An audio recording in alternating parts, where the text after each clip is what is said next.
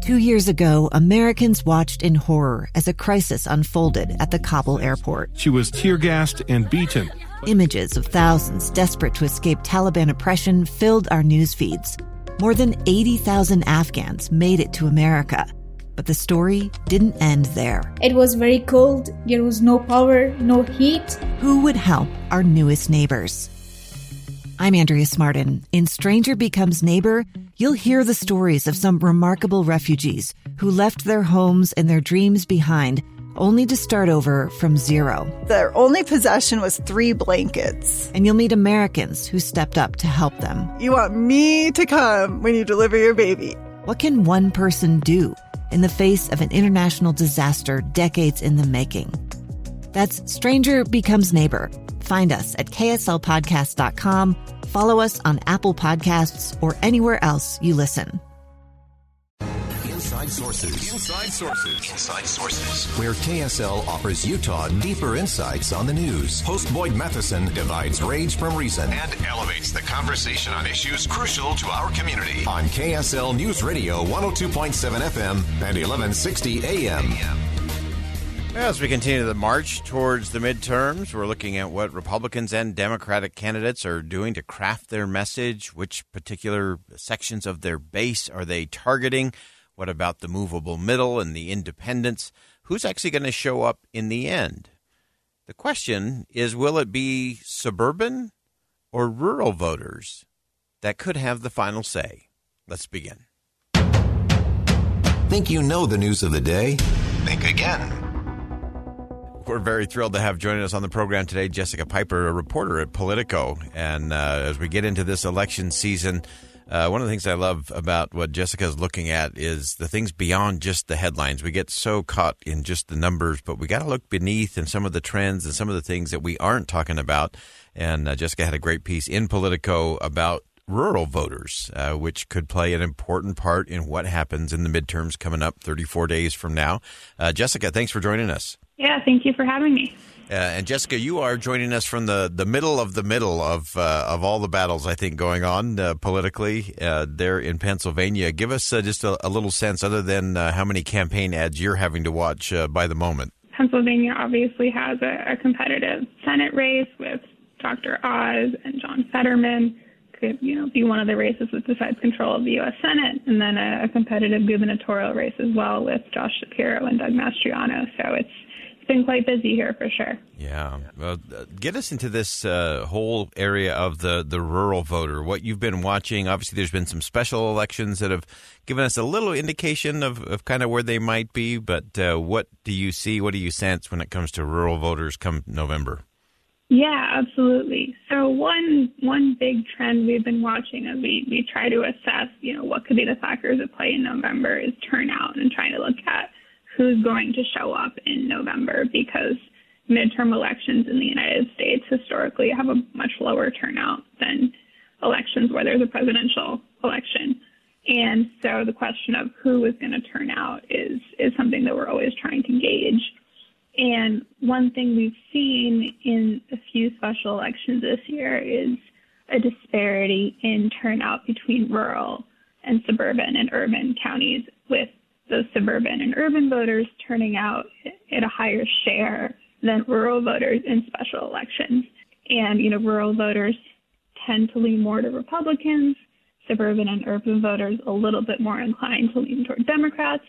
Obviously, those rules are not hard and fast, but that's what we've seen so far. And in a few special elections, June, July, August, we saw rural turnout was lower than urban and suburban turnout.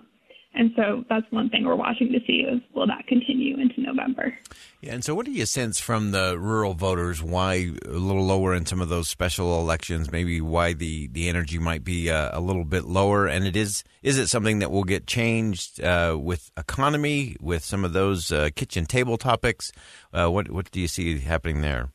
Yeah, that's a good question. I think one thing I found myself asking when I was doing some reporting on this is it that rural turnout is low, or is it that suburban and urban turnout is high? And sort of two sides of the same coin. But one thing we saw in special elections in 2021, there were congressional special elections in quite a few states. The it didn't get a ton of attention because many of them weren't especially competitive districts. And turnout was pretty low everywhere. It was low in urban counties. It was low in rural counties. In June of this year, there was a special election in Texas. Republicans actually flipped the district. Representative Mayra Flores won that election, and turnout was less than 10%. Fewer than 10% of voters showed up. So just really low turnout. Yeah. But what we've seen in the special elections, since some people will point to the Dobbs v. Jackson decision that, ruled that there was not a federal right to an abortion.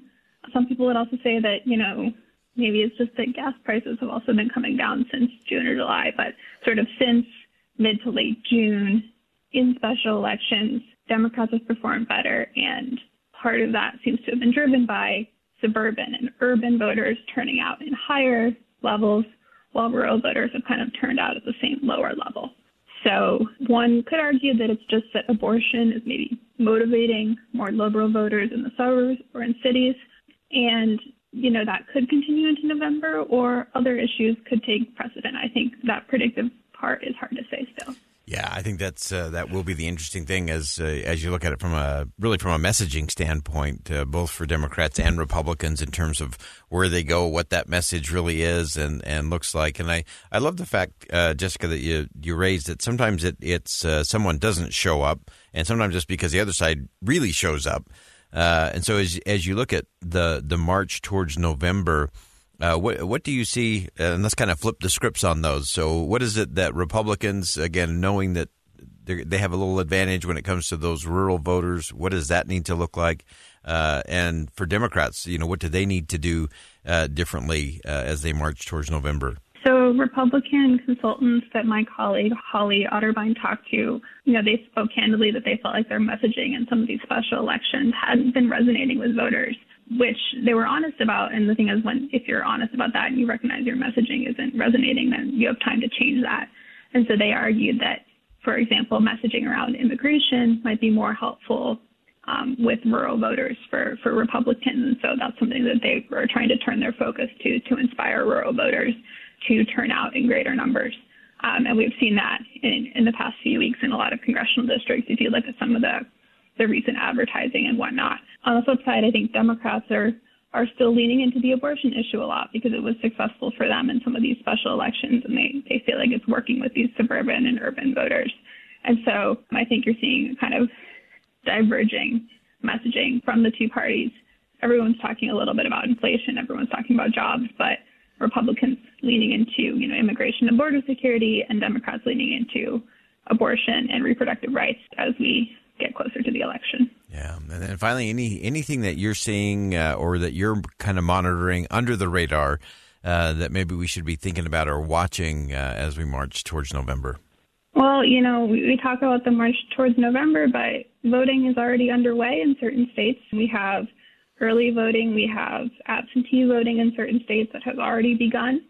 So we are starting to keep an eye on that. I think it's a little early to say, what the trends are. I'm only just starting to look at that data, but It's worth keeping in mind that people are already casting their ballots as we speak. Yeah, that's such an important thing. So often we look at it just at the back end, but more and more with mail-in voting and early voting and all of that, a good chunk of it happens much sooner than we're used to, and so that will be interesting to see what that turnout looks like as the weeks progress and more start to engage in the again, whether it's on early voting or whether that's just absentee or vote by mail, which we do here in the state of Utah. So fascinating pieces there. Jessica Piper is a reporter at Politico. Jessica, appreciate you joining us today. Great perspective and lots to watch. And good luck with the ads in Pennsylvania over the next few weeks. Yeah, thank you. You take care.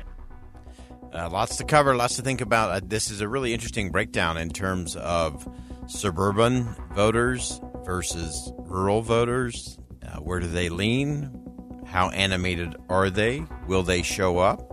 Will they pull that ballot out of the mail, fill it out at the kitchen table, and stick it back in? Lots of questions, and we're going to continue to monitor all of that as we march towards the midterms here on KSL News Radio. Stay with us. I'm Dave Cawley, investigative journalist and host of the podcast Cold. In October of 1985, a woman named Cherie Warren left work at a busy Salt Lake City office to meet her estranged husband at a downtown auto dealership. She never made it home. Cherie's car surfaced weeks later in Las Vegas. In the parking lot of a hotel casino. No one knows how it got there. Strange. It was strange. Both Cherie's estranged husband and her boyfriend raised suspicion for investigators. I kind of thought that he might have done something. But no arrests were ever made. In Cold Season 3, we dig into double lives, make new connections in the case, and examine the difficulty raised by reasonable doubt. We want answers just as much as anyone else. They have creeps like that now too, so nothing's changed. That's the new Cold Season 3, The Search for Cherie, now available anywhere you get your podcasts.